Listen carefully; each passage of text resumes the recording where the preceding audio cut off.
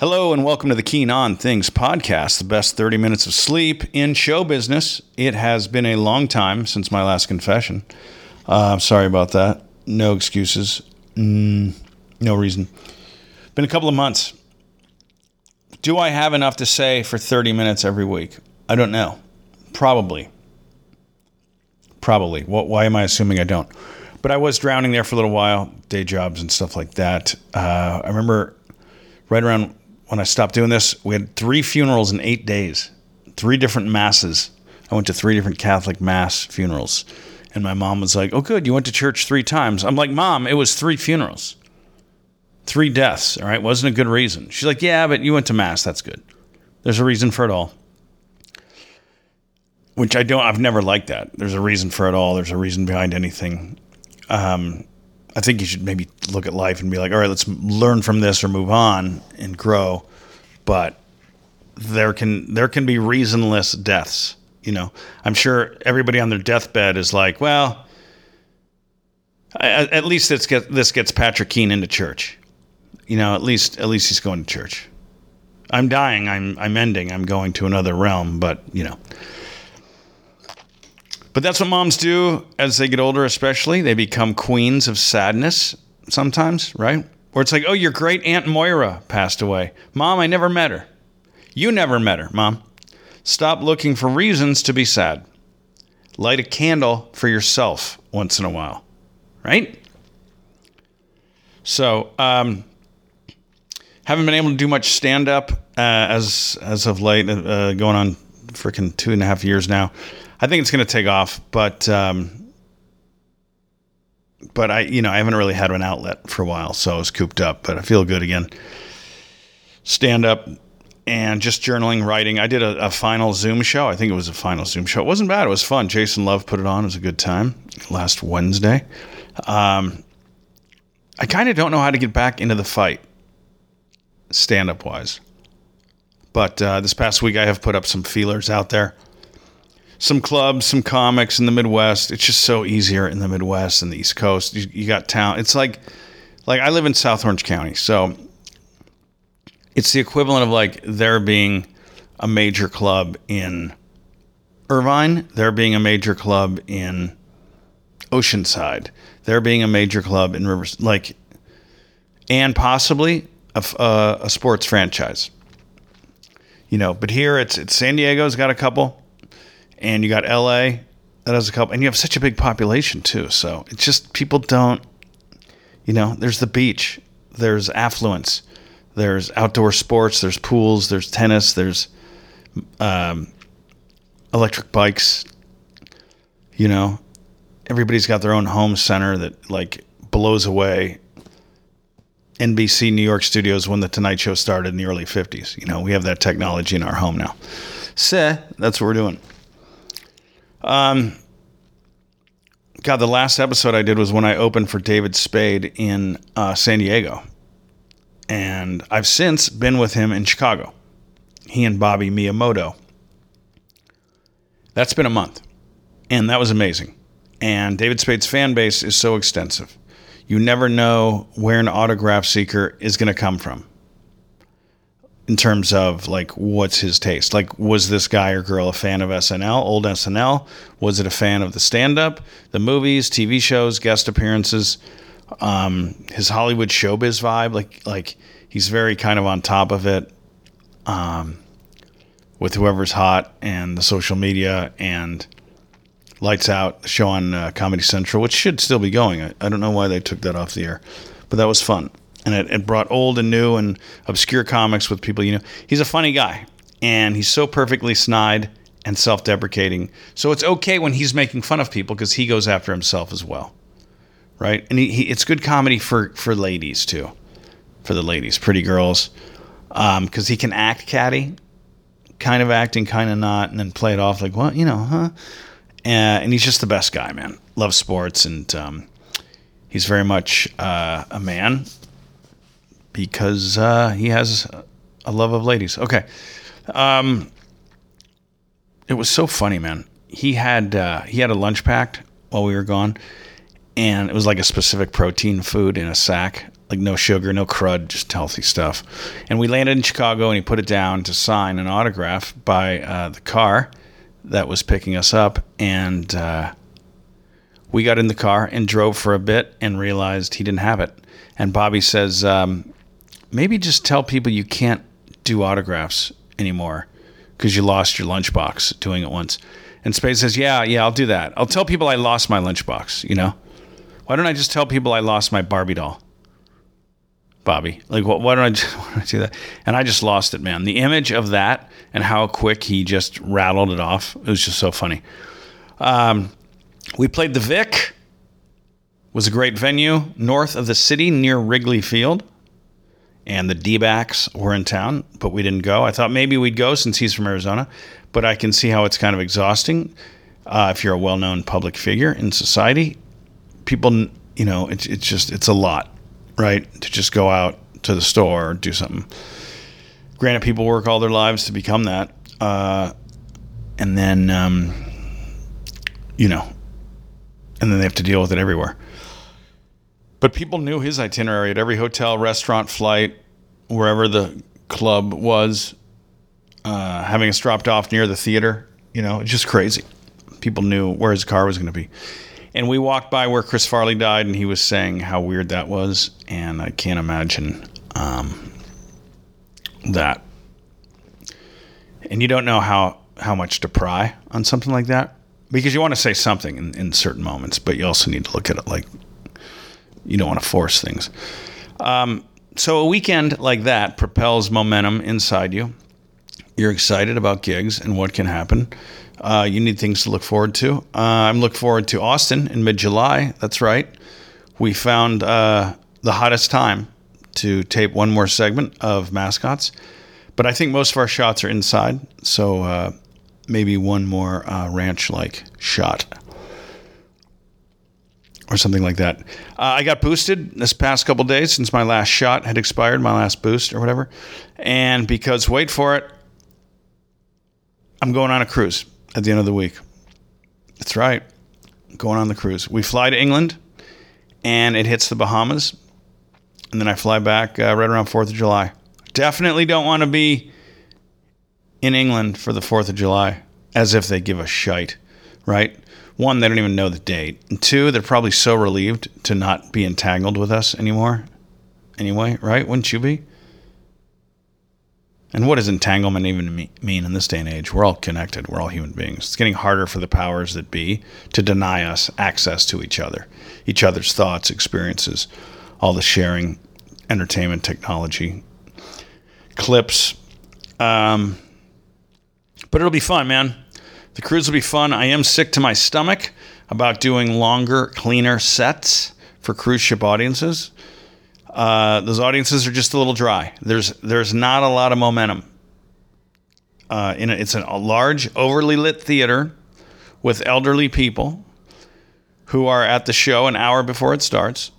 So you don't really have that audible moment of a comedy club or an arena with a younger crowd, where they can the momentum can kind of put you at ease and carry you to the next joke or whatever.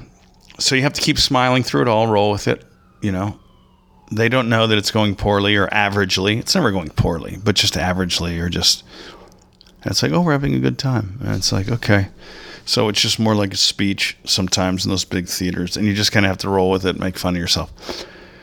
With comedy, I've found my equation, and I think that I've shared this before on the podcast, which, God, I mean, as if I wasn't boring enough, taking a couple months off and getting back into it now, the rust, I could just feel it coming out of my mouth, the rustiness. So,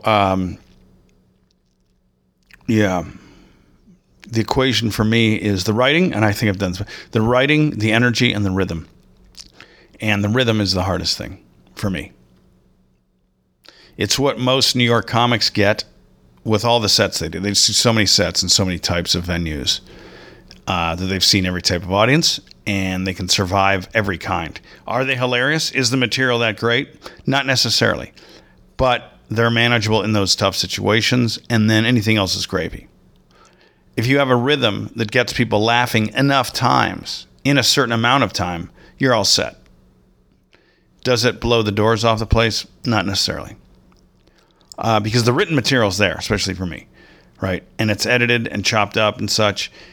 And the energy can be there because you're like, I'm really going to ramp it up. Cool, boom. But the rhythm is very important because if you're high energy for one part of the set and then low energy, and you kind of shift, they're like, wow, it's two different people. It's two different kind of shows or three.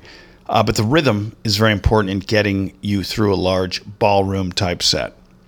Laughter from a previous joke or story isn't always going to be there in those rooms. It disappears quickly.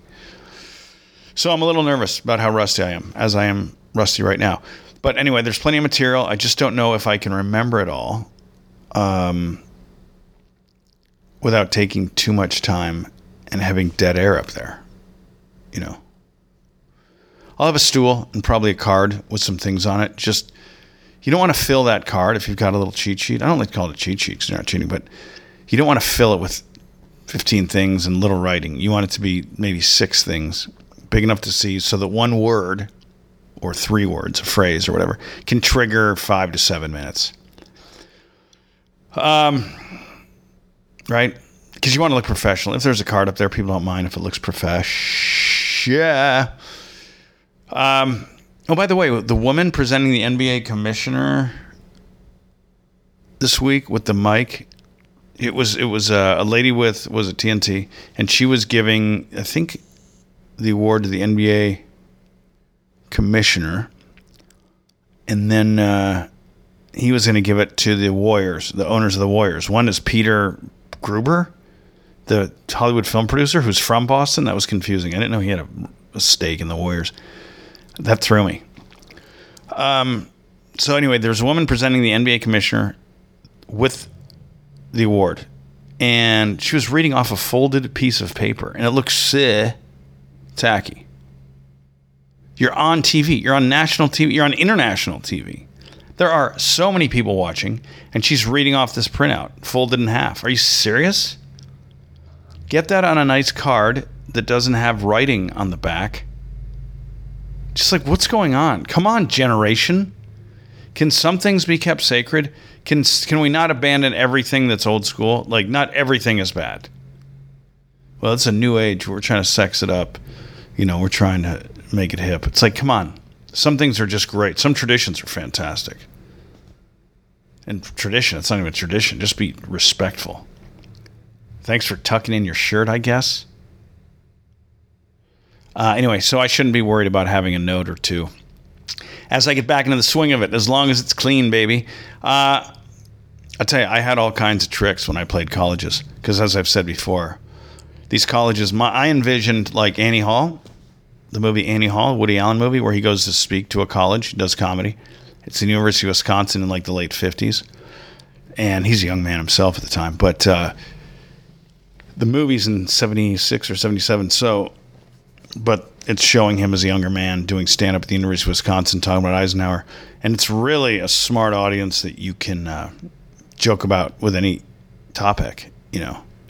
So at college, you need to do an hour clean. And nowadays, it's even more clean. It's so benign.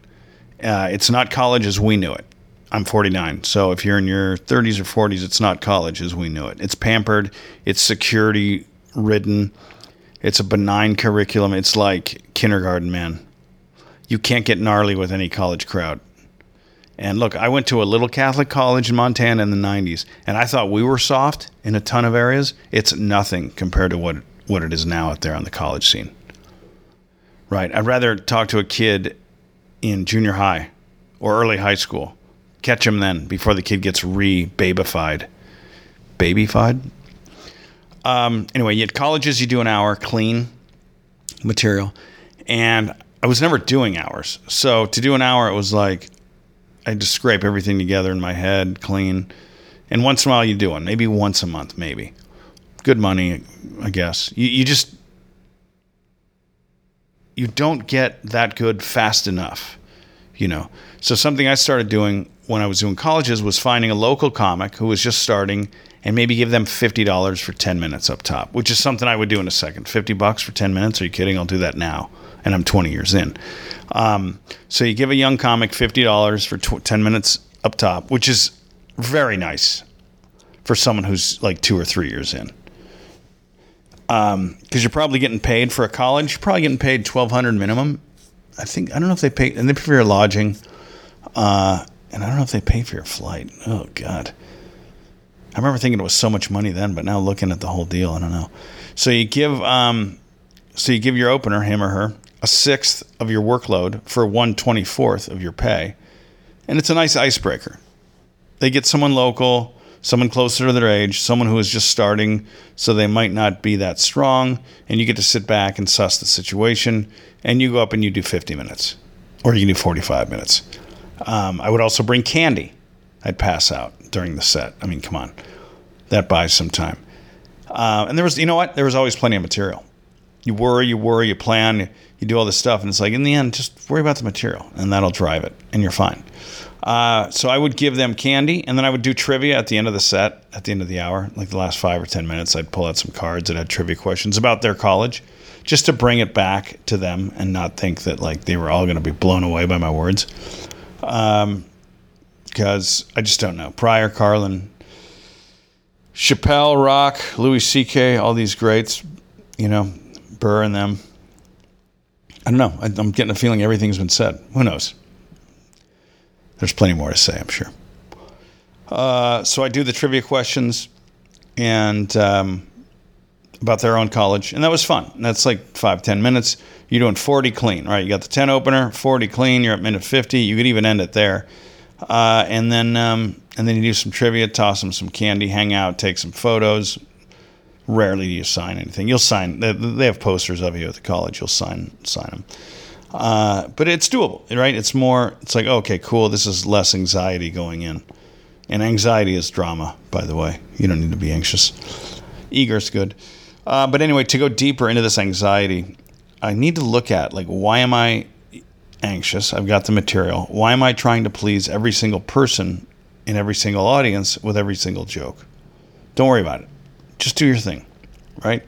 The anxiety comes not from the task that's coming up at hand, but the expectation, that unrealisticness. That's where that anxiety comes from. The weird fictional expectation of what the show is going to be.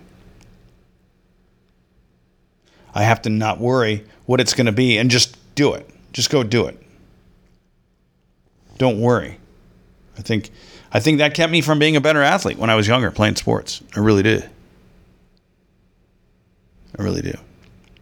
At least in soccer and basketball. Those sports really require creativity and initiation on your part. Football, you just do your assignment. Wasn't too much to think about, unless you're a quarterback, maybe a middle linebacker. You got a lot of different things. But for the most part in football, just do your assignment. Run a route, get open, catch the ball. Get handed the ball, run, break tackles, don't fumble. Block this guy, send him that way, get on this side of him. Don't let him push you back. Create a wall. Defense, tackle that guy, isolate this area. Nobody comes in. Don't let that guy catch the ball, all this stuff, right? Strangely, you can hide in football. There's 21 other players out there, bunch of referees. So thinking and overthinking wasn't a problem. You can kind of hide in football. Unless like it's glaring, like a kicker is on his own. Right. Baseball was good for me because you start and stop on every pitch and you can assess the situation after every single pitch. So I knew where to back up if necessary. Like, okay, there's a guy in second, a single, he's going to try to get home. If it's hit in the infield, he's gonna gauge. He's gonna maybe go to third. He's gonna hover at second. Watch the shortstop, second baseman, or third baseman throw to first. Back up that throw to first if you're playing right field. Because an error, if you're there, you could keep that runner at second or third instead of home. But if you're not backing up let's say he's got a man on second, a hit to the shortstop, and the guy on second's trying to gauge if he's going to go to third or not. He's watching that throw. If it's an errant throw, he's going to third and maybe home. If you're a right fielder, backing up that throw, you can get him. or you can at least hold them, right? So I was always thinking about those scenarios. Each pitch, it's all got to go through your head. I'm backing up here. I'm here. It's a right-handed hitter. So that was good. I knew where to go if necessary, where to throw a ball wherever it was hit. Track, you just go out and do it, right? Tennis, you just got to go do it. You're alone out there. But there's no, volleyball, you have an area that's yours specifically, kind of. Yeah, you're a setter, it's different. But soccer and basketball, for me, they require creativity, assertiveness more than other sports. Are you passing too much? Are you not dribbling in closer enough? You're not drawing fouls here. And it's something I wasn't good at when I was younger, right? Something I struggle with in stand-up still, maybe, is just imposing your will. I've always been like, here's my jokes, please like them. And I've got to get to the point where it's like, this is the show, take it or leave it.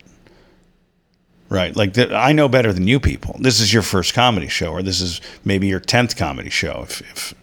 That's really saying a lot. Most people aren't going to 10 comedy shows in their entire lives, right? Or even going into a theater 10 times. So you know better than they do what's good comedy, what's good stand-up. Like Morgan Freeman at the end of Shawshank, when he's just like, I know what it means, Sonny. You got your little form there, so go ahead. Keep me in here, don't. I don't really give a shit, or I don't really give a damn. And they give him parole. God, so many things come back to that movie. I don't think that was so many references. Get busy living, get busy dying. I don't think that movie was huge in theaters in the early 90s. I know it lost out to Forrest Gump for Academy Award, but I don't think it lost out because I don't even think Shawshank was nominated. I don't think it was in the running. I don't think it did well in theaters. I think I remember seeing it for the first time on like TNT in the mid-90s. TMC rather. Well, TNT's getting a lot of play on this podcast. They're going to blow up. But I think it was TMC where Shawshank just kind of exploded in the reruns, and now it's on every night. Either AMC or Turner Broadcasting. Anyway. Fantastic, just fascinating here. Groundbreaking material. Where are we here? We're at 23 minutes. Oh, God, you guys, why are you doing this to yourselves? We're at 22 and a half minutes. Okay. Anyway, so I've got anxiety about those shows on the cruise ship. It's just, in a club, you can just, I don't know, you can kind of swear, you can get gritty, you can do things. You have to be so careful in these corporate gigs. It's so painful. 2 45-minute shows is what I have. That's the same show, like the third night of the week-long trip. And then there's 2 20-minute shows, which is the last night, either the last night or the night before. I always love, if I can get my set in and then have a night where I don't have a show, that is so fun. Where you don't have a show and you're done working for the week. That's the best. I never have that because comedy's always on the last night. They do this variety show type thing on the last night. The 20 part is fine. By the time you're doing 20 with the variety show, it's the end of the week. You can talk about the ship and you can talk about wherever you stopped. We're not stopping on this one, I don't think, anywhere. But maybe the food or the elevator, or there's some kind of glaring thing in the coffee shop or the library or the dance floor, or the dueling piano guys, are just cleaning up with whatever tips and stuff. And people know you a little bit from your other shows, so you can loosen up. It's fun. You can take some shots at people. It's fun. And you're with a magician. It's you, a magician, and a singer, and maybe a band. And it's always good to have the comic up first. Warm things up. You don't want to follow a magician. You don't want to follow someone that's just delivered a bird to them out of his pocket, or like some smoke. It's just too much, man. It's like, here's some jokes that you can like or not like, that you can get into, laugh as hard as you want, or don't laugh at all. And then here's magic that you don't really have to respond to, music that you don't have to respond to, an impressionist perhaps. But anyway, okay, this feels good. We got 5 minutes left. This feels good. This feels liberating to do this. At the core of it all, I have to be present in my stand-up and in my life, all of us. But I'm just saying me, but I mean all of us, right? At the core, you have to be present. You have to be in the moment. for years in stand-up. It's memorized stuff, and I've just got to get in the moment a little more. I'm 2 decades in. You go up there with jokes and a memorized script, and that's great. But the material needs to bring them in so you're all in sync. It needs to not look so prepared. You need to go beyond the material. You can't be a zombie just going through your jokes. You have to be there, present, be awake. Okay? You're not watching a toddler sleep and phoning it in as a babysitter. Or they're in a playpen while you're hungover. But look, being present is taxing. And that's the anxiety. Like, to know that I have the exact time frame of it. Like, I have to allow that into my psyche more. I have to lean into it instead of being anxious about it. Like, I've got to be present with these people for 45 minutes. How do I get there? It's beyond the material. You got the material. It's in your head. You have enough time to go up there clean. You just have to not be so anxious about, I can't wait till the moment I step off stage. Why are you so excited about that? Like, enjoy the time. Get into it. Being present in all relationships. So many men focus on the job part of a relationship and are like, cool, I'll check out now as I leave. I'm sorry, the job part of their lives, their profession, their career. And then they leave work and are like, cool, I can check out now that work is over and go spend it with my lady, my partner, whatever. But my work is done for the day. And to an extent, the relationship shouldn't be work. It should be joy and fun. But there still needs to be effort, right? A little work. Maybe not work, maybe effort. You want to grow, you want to have your partner grow, not just ordering in and getting drunk all the time, checking out, popping pills, medicating, whatever that is. Overdoing it on coffee, overdoing it on sugar, food. You're not making each other better. What am I talking about? What the hell am I talking about? Okay. Being present in all relationships. So I'm excited to get on the high seas. I don't like flying. I love being on a train. I love being on a boat. Smaller boats, I'm probably 49 for 50 on vomiting, but big cruise ships, I'm good. All right, I would have been great in the 1800s with train and I just love, intracontinental waterway travel. I would have loved the Missouri, the Arkansas River, the Delaware River, Columbia in East Washington, the Jack Del Rio River. Is that what it's called? The Del Rio? No, that can't be right. The one in Texas? What's that? What the hell separates? Wait. El Paso? What separates Mexico from Texas? Jesus, I gotta look at a map. And what's the Red River? Oh, the Red River that separates Oklahoma from Texas. Red River rivalry. They might play in baseball here with the World Series coming up. Okay, I got to wrap this up, which is good for everybody. So it feels good to be doing this again, talking.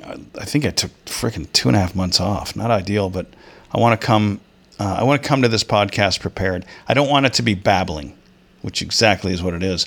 I want to get specific. I saw a friend of mine on stage recently, and she was wasted, and it was a mess. It was way too much of a hangout. I know you want to have fun, and it's fun for everybody, but it's still got to have something to say. It wasn't offering any silliness or biting commentary on society. It was just hanging out on stage. Like it was a college party, right? Like, woo, woo. And it's like, tell some jokes, talk to people, bring them up on stage, interview. I don't know. You want to have something and not just be a child, right? Just a child who has everyone's attention because you've got the microphone in your hand, So you want a little bit more. Okay, I think that's 30 minutes. Father's Day. Happy Father's Day, everybody. Uncle's Day is July 25th. I texted my nieces today to say that July 25th was National Uncle's Day. I didn't hear back. So I don't know what's going on there. They must be looking it up to verify. As I get older, I really do come to realize how great my dad was and how many great dads are out there. Being their daughter's first male influence, being a role model, guiding young men, guiding their sons, taking their sons' camping, fishing, to a ball game, playing catch. We played so much catch with my dad. Every weekend. Multiple times a week, catch. Baseball, basketball, football. Just constant. Some great throws. Wiffle ball. I almost said wiffle ball up the ass, but that wouldn't be right. Having to... my dad and I used to play wiffle ball up the ass. We used to play a lot of wiffle ball, is what that means. Having to be strong. I'm going to tweet that after this. My dad and I. Love my dad. We used to play wiffle ball up the ass. Wait, that didn't come out right. Having to... Oh, boy. Okay. Having to, a man, a father, all this stuff. To be tough, to be strong, soft in every area. You got the daughters, sons. I think with childbirth, women become tougher, men become softer, I find. It's so pathetic. I have no kids. I have no idea. I do have a frame of reference. I have 50 years on the planet almost, and a ton of contacts. Some of these fathers, they do it well. Some do not. Hopefully most are trying their best. That's what we hope for, right? I'd go into detail on my own father. I think I've done that 2 other Father's Day episodes from the last 2 years of this podcast. I'll go deeper on him later, but it doesn't have to be a Father's Day episode. Anyway, Keen on Things podcast. I'll get back to doing this every week. Next week will be from the ship, guys. Southampton, England to the Bahamas. We'll see you next week. Go ahead and subscribe. Keen of Comedy. All platforms. Keen on Things is the podcast here. Give it a follow. Give it a chance, and you'll know right away when episodes pop, so you don't have to go searching. All right, 31 minutes. Nice job, guys. Thanks.